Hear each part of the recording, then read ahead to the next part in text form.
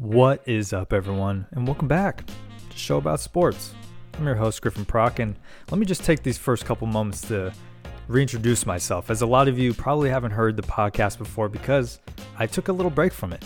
As you know, we all have day-to-day jobs. It's the end of the year. I think my last podcast was in October or November, where we're previewing some NFL stuff. Now, today, we're previewing some national championships for college football. So I just want everyone to know who I am, what's up, what I'm going for here. Essentially, I'm just your average 20-something guy looking to just get into the sports world and talk about it a little bit. And what I've been doing during this past couple months, since not recording my latest podcast, is threading. Now, this is what I want to start out with mostly, is shouting out everybody in the Threads community, because this is the reason why I'm kicking this thing back into gear. Threads has been incredible. You all know it. Everyone's enjoying it. It's just been a breath of fresh air when it comes to sports discussions on a social media platform, where it's just healthy debates, fun topics being pressed, a lot of people shouting each other out. It's just been incredible. So first and foremost, thank you to everyone that is listening to this right now that's from Threads, because I couldn't have done it without all of you guys. And I haven't even really done anything yet. I've just been putting out daily threads on NBA, NFL, college football, and college basketball. Those are kind of my strong suits here. But, I'll dabble in a little bit of baseball or soccer here and there if there are big topics at the hand. But that's what I'm doing with this podcast. I'm trying to learn sports more and present my thoughts and opinions on it that I think I have and want to share with the community. Now, cut me some slack as we go through this, especially like today. I've been watching sports all my life, but this is the first step I've taken in terms of commenting on sports and giving my kind of analysis. So hopefully, let's just say 5-10 years from now, I'm going to be sounding like one of those professionals on a show there. But right now, just work with me through any of these ups and downs when it comes to weird banter or weird points that lead to nothing or me falling off the track. That's just how it is. We all know how it is. When you're posting stuff new, it's always scary. So I just wanted to shout that out to everyone that does post things like this, because it's awesome to see. And I look up to people like that are able to really voice their opinion and create something awesome out there. So enough about that.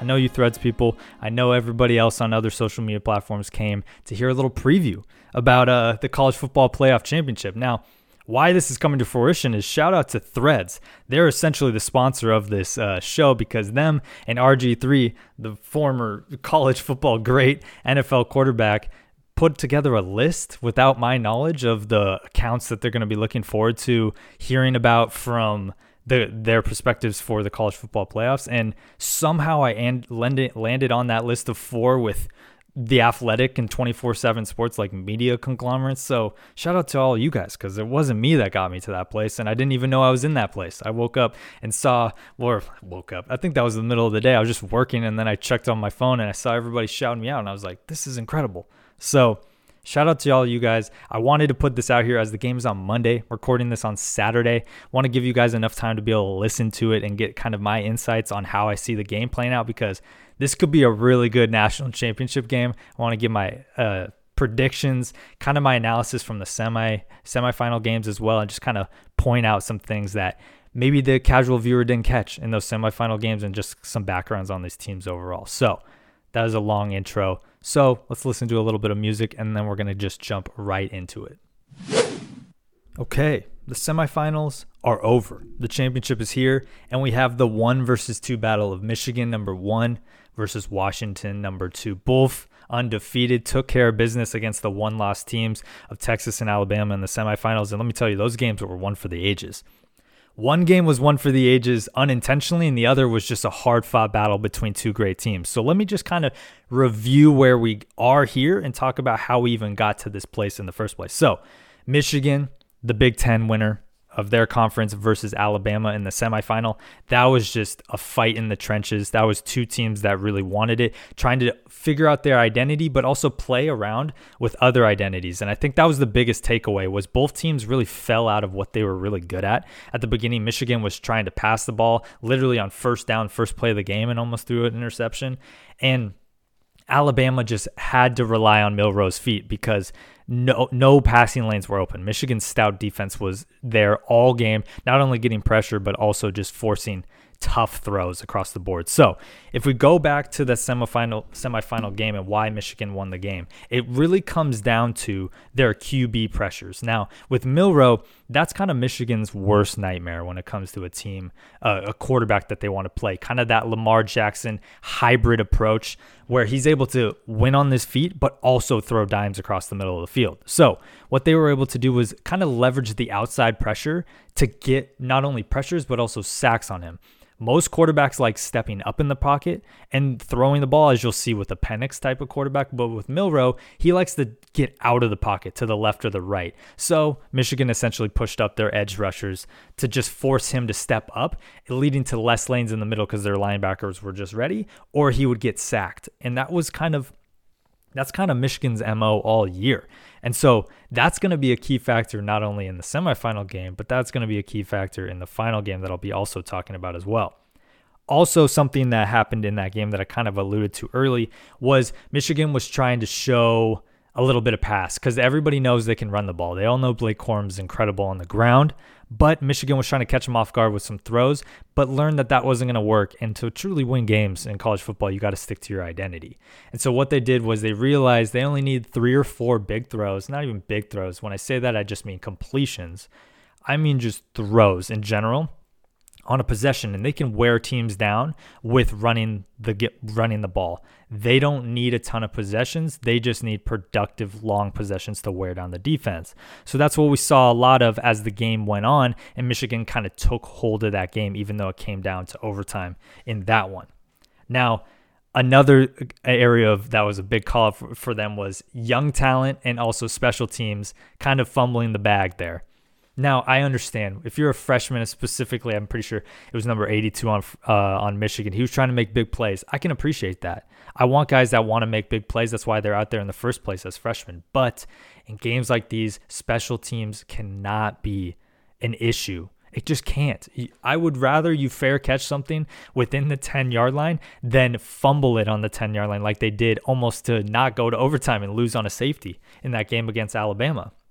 And that wasn't 82. That was a different guy out there just to keep it factual and not put all the blame on one kid. But that's what we need to see. I would rather you play it safe on these. I know there are opportunities to make big plays on special teams, but you don't need that as a team like Michigan because your defense is so good. Top 10 in both pass and rushing in the league. And I'm going to touch on that more later.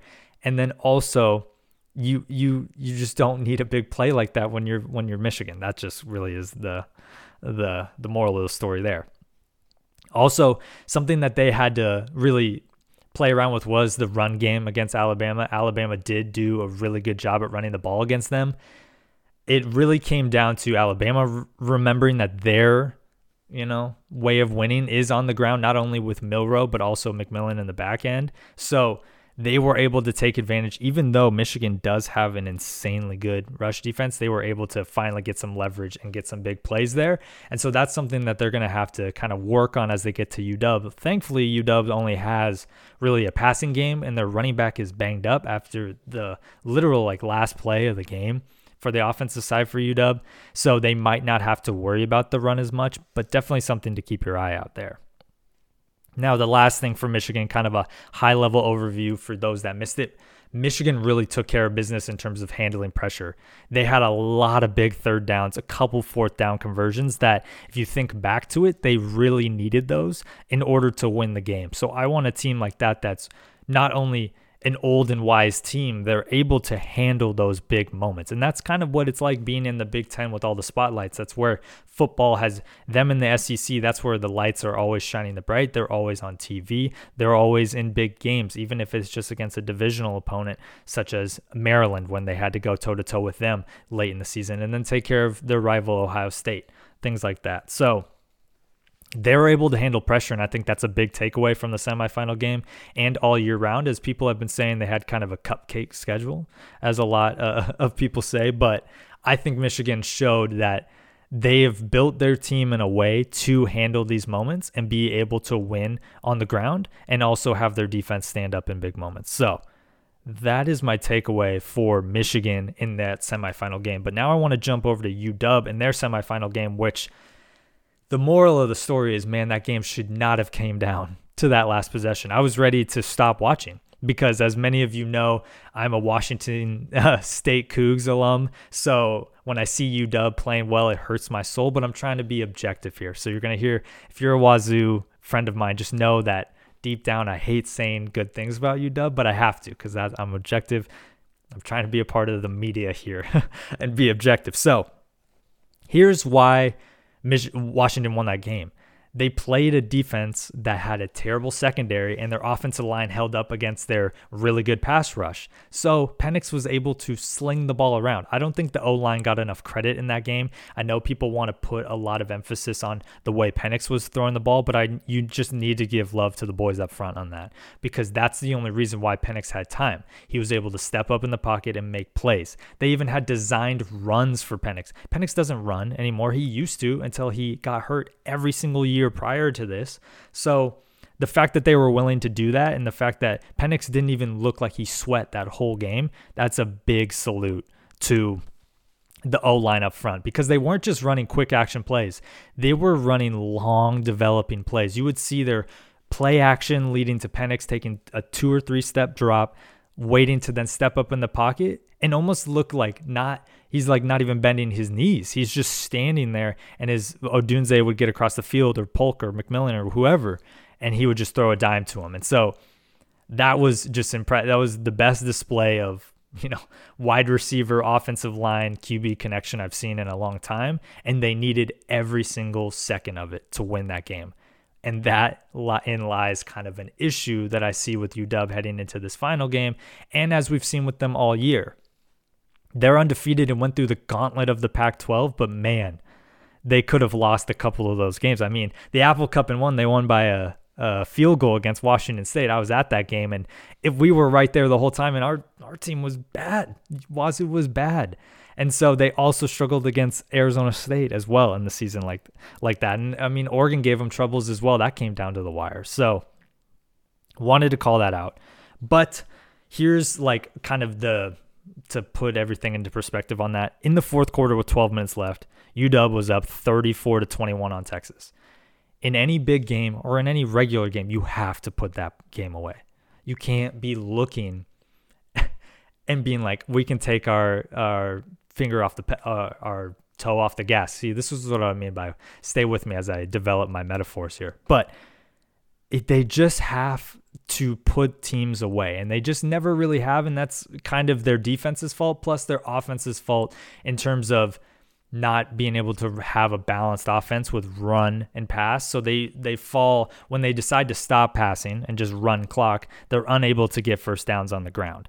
And so, yes, they had 2 rushing touchdowns in that game, but those were all in the red zone. Those were not long 20-yard runs for touchdowns. So that's going to be a point of emphasis in this game, because I don't see Michigan UW being a 34-31 finish. I see this being a much lower scoring affair, more in the 20s there. So, but I want to give credit to the defense as well, as there was some great points, and the great points was Braylon Trice. I mean, that man made so much money in that semifinal game in terms of the NFL draft, where he'll be essentially going into next year, where he is a top 5 prospect, and he might be number 1 in my books in terms of the edge. That man was getting pressure. He was relentless, poking balls out with fumbles. Like, this man was everywhere. He has everything you want in a defensive end, and he might be a little undersized in terms of height, but I don't think that matters if you have the power and the finesse there. So excited to see what he can do in this game to try to pressure McCarthy, kind of like what they did with Ewers. But Ewers was still making plays, so salute to him for that.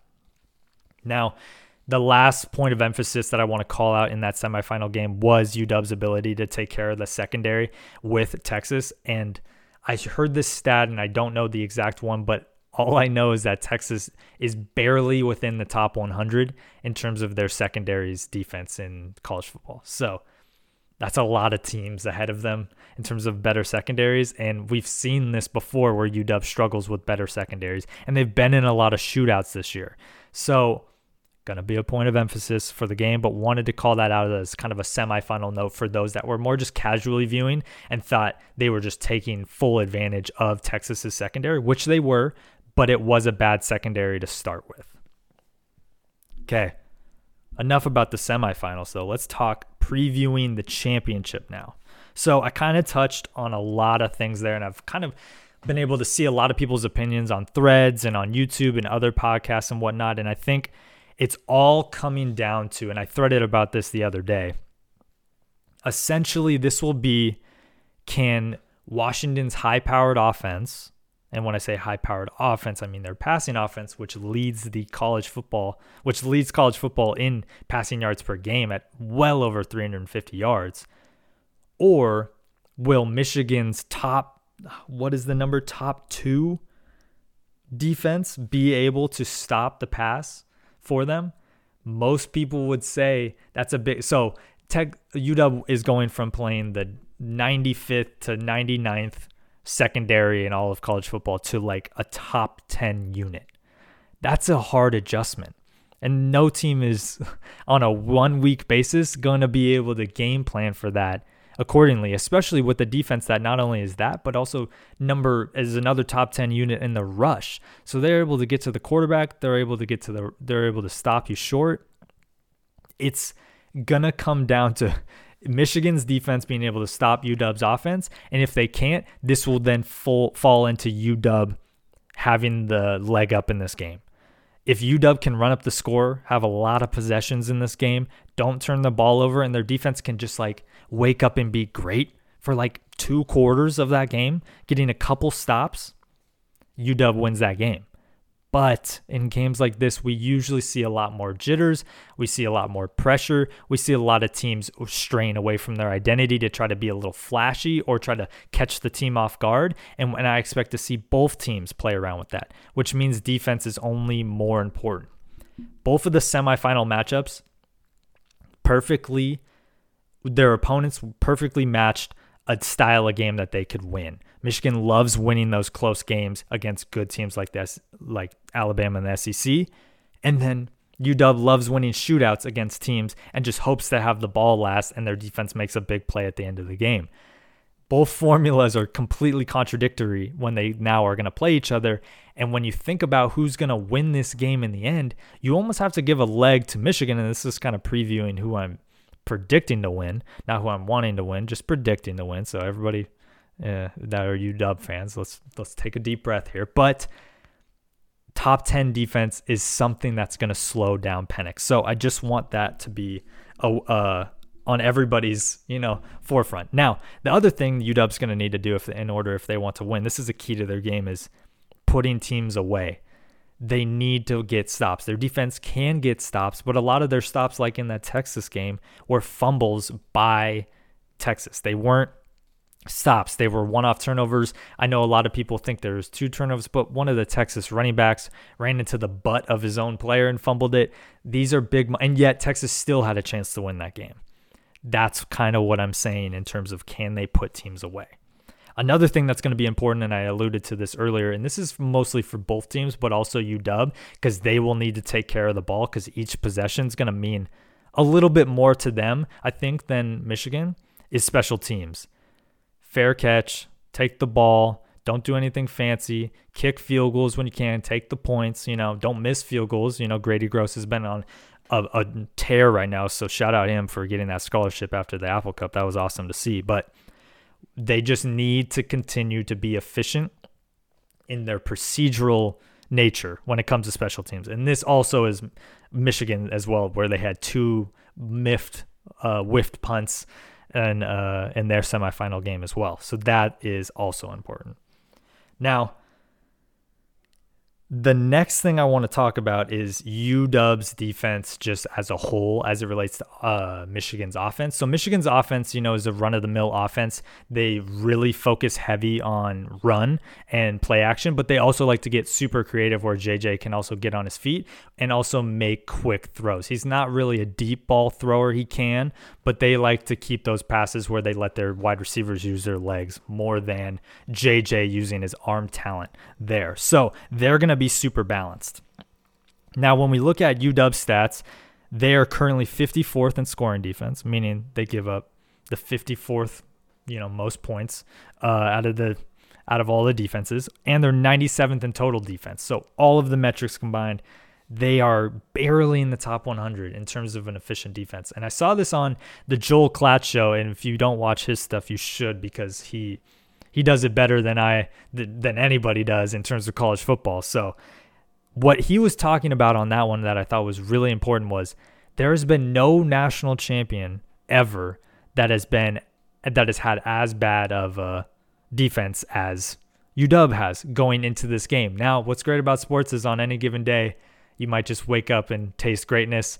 The ball might bounce into your hands, like what we saw in that Texas-Washington game where Texas did play good defense and it tipped right into UW's hands for a touchdown. This is what I'm saying about football. There is luck and there is randomness to it as well. But he was saying Auburn and LSU, back when Cam Newton and Joe Burrow were around, they all had like defenses in the 30s and 50s, and that's a huge defense of change from 97th. And that's kind of how the semifinal game played out, where Texas had a bottom half in the 90s defense as well. And both teams were just putting up points. Even when we thought Texas was out of this game, for any people that actually watch college football, you're like, they're going to stick around. I'm not writing them off per se. And that's what we saw. It literally came down to one final play. So will UW's defense be able to step up other than Braylon Trice? I don't know. But I'm worried about it. I would be worried about it as well if I'm a UW fan, because your offense is amazing, but your defense it's hard. It's like, think of it for all my basketball NBA threaders out there. It's like kind of watching the Dallas Mavericks where you're like, holy cow, like Luka is insane. Kyrie Irving is a great second piece. They have so many guys around him. Their offense is awesome, but on defense, they kind of fall asleep at the wheel almost, and they just don't have what they need. So that was if you're an NBA person, I hope you're still listening. So shout out you guys as well. So like I was saying, I just wanted to wrap up this stat as well for their offenses. Michigan is second in pass defense and eighth in rush defense. My note on that is tough because Michigan's not going to be a team that turns the ball over on their own. They're going to take their time on offense. So if one or two things go the wrong way in terms of turnovers, say Penix throws an interception, running back fumbles, it can lead to a loss of one possession could mean so much in this game rather than what it meant in the Texas game where there was a lot of back and forth there. So that is kind of my keys for UW if they want to win. It's going to just be about continuing to follow who they are and limiting mistakes and stepping up on defense, waking up and feeling the greatness of the day. Now, when we look at Michigan's keys to the game, like they just need to do what they did against Milroe on Alabama. They need to get pressure because Penix was like I was saying earlier, Penix was able to just stand around, hang around, just get what he wants. He was looking like Cameron Ward in the backfield where he was just standing straight up. You want your quarterback thinking on his toes, making him change directions, seeing one thing and then another thing appearing. So what they're going to have to do is get Penix to get pressure because he doesn't want to run. He will run if he has to, but you don't expect him to run a million times. He'll probably throw it away more than anything. So if they kind of do the same pressure, they might want to focus on more middle pressure this game than outside pressure because Penix likes to step up in the pocket. He will stand in the pocket for a long time, take a hit, and that's a shout out to him that he's willing to do that, and that's why he's such a good quarterback. And so if Michigan can do that against Washington's O-line, who stepped up, like I said earlier, they will have a lot of success there. So that's going to be something to know. Watch the big boys up front trying to get pressure and actually getting sacks, not just pressure. Now, another key to the game for Michigan is playing at tempo. They're not high flying. They're not one play gets them a big. I remember in the semifinal game, they had that weird play where JJ McCarthy's like running back and then he like throws off his back foot after like a whiffed. I don't even remember exactly what it was, but you all know who I'm talking about where he got crushed by the Alabama guy and tossed it up. That was like a 20-yard gain, you know? But with UW, they had like 3 or 4 of those plays, maybe even 5 in their semifinal game. So if they can play a tempo and have long possessions and less possessions across the board, they're going to have the advantage in this game because they don't want UW on the field. They want them feeling like every possession might be their last of the quarter of the half. So if they can get UW to speed up and Michigan just stay at their pace, they're going to win this game that way. If they have to get into a shootout, I get a little bit worried for Michigan. I'm not rooting for either. I'm just saying I get a little bit worried for Michigan in that aspect, is they haven't truly proven they can win shootouts. Yes, they've had high-scoring games, but those were against teams that were not the UW, like they were not Haifa. They were not Alabama. That Alabama game was like the perfect storm and a great offensive day for Michigan against a great team. If there was a couple more errors, they would have lost that game.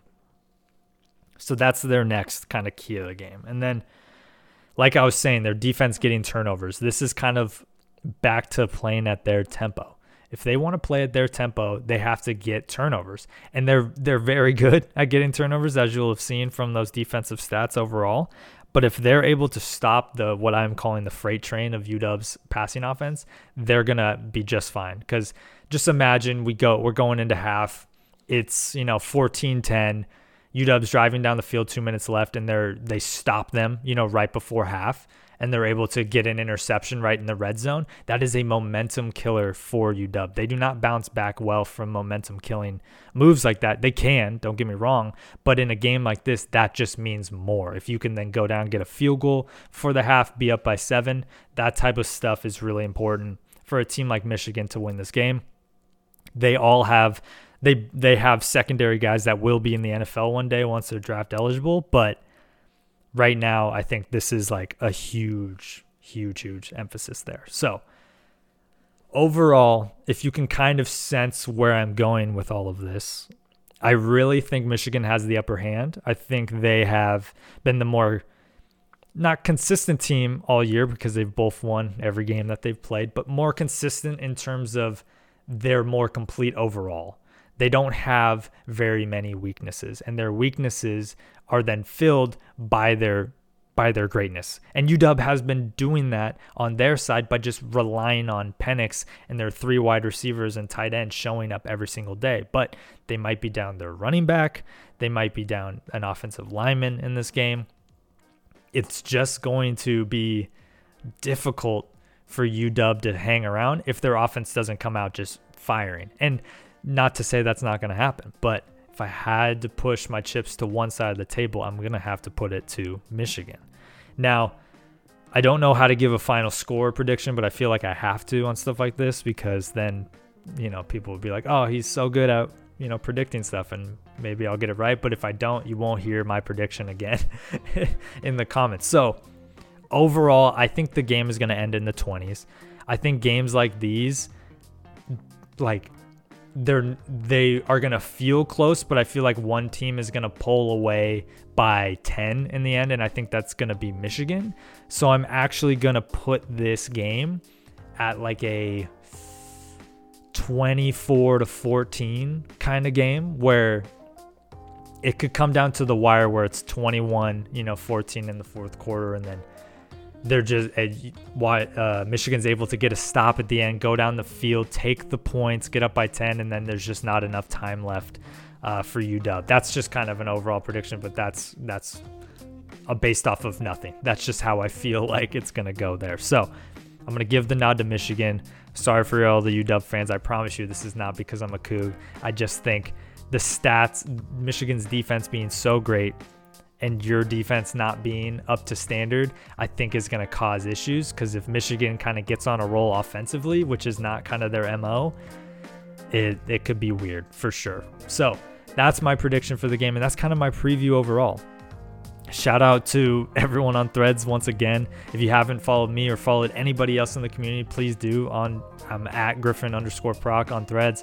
Excited to watch this game on Monday, and I'm going to be live threading the game with the help of Threads and Robert Griffin III and everybody else on that list. It's kind of crazy. So follow me there for any live updates that you have. And I'm rooting for both teams here. I'm rooting for a good game because those semifinal games were awesome, even though there were some good moments, bad moments, everything. That's just what's great about sports. So, like I said, this was just a quick preview of everything. Don't want you guys to be on the horn for that long. Enjoy the rest of your day. Enjoy the rest of the weekend, and cheers, everyone.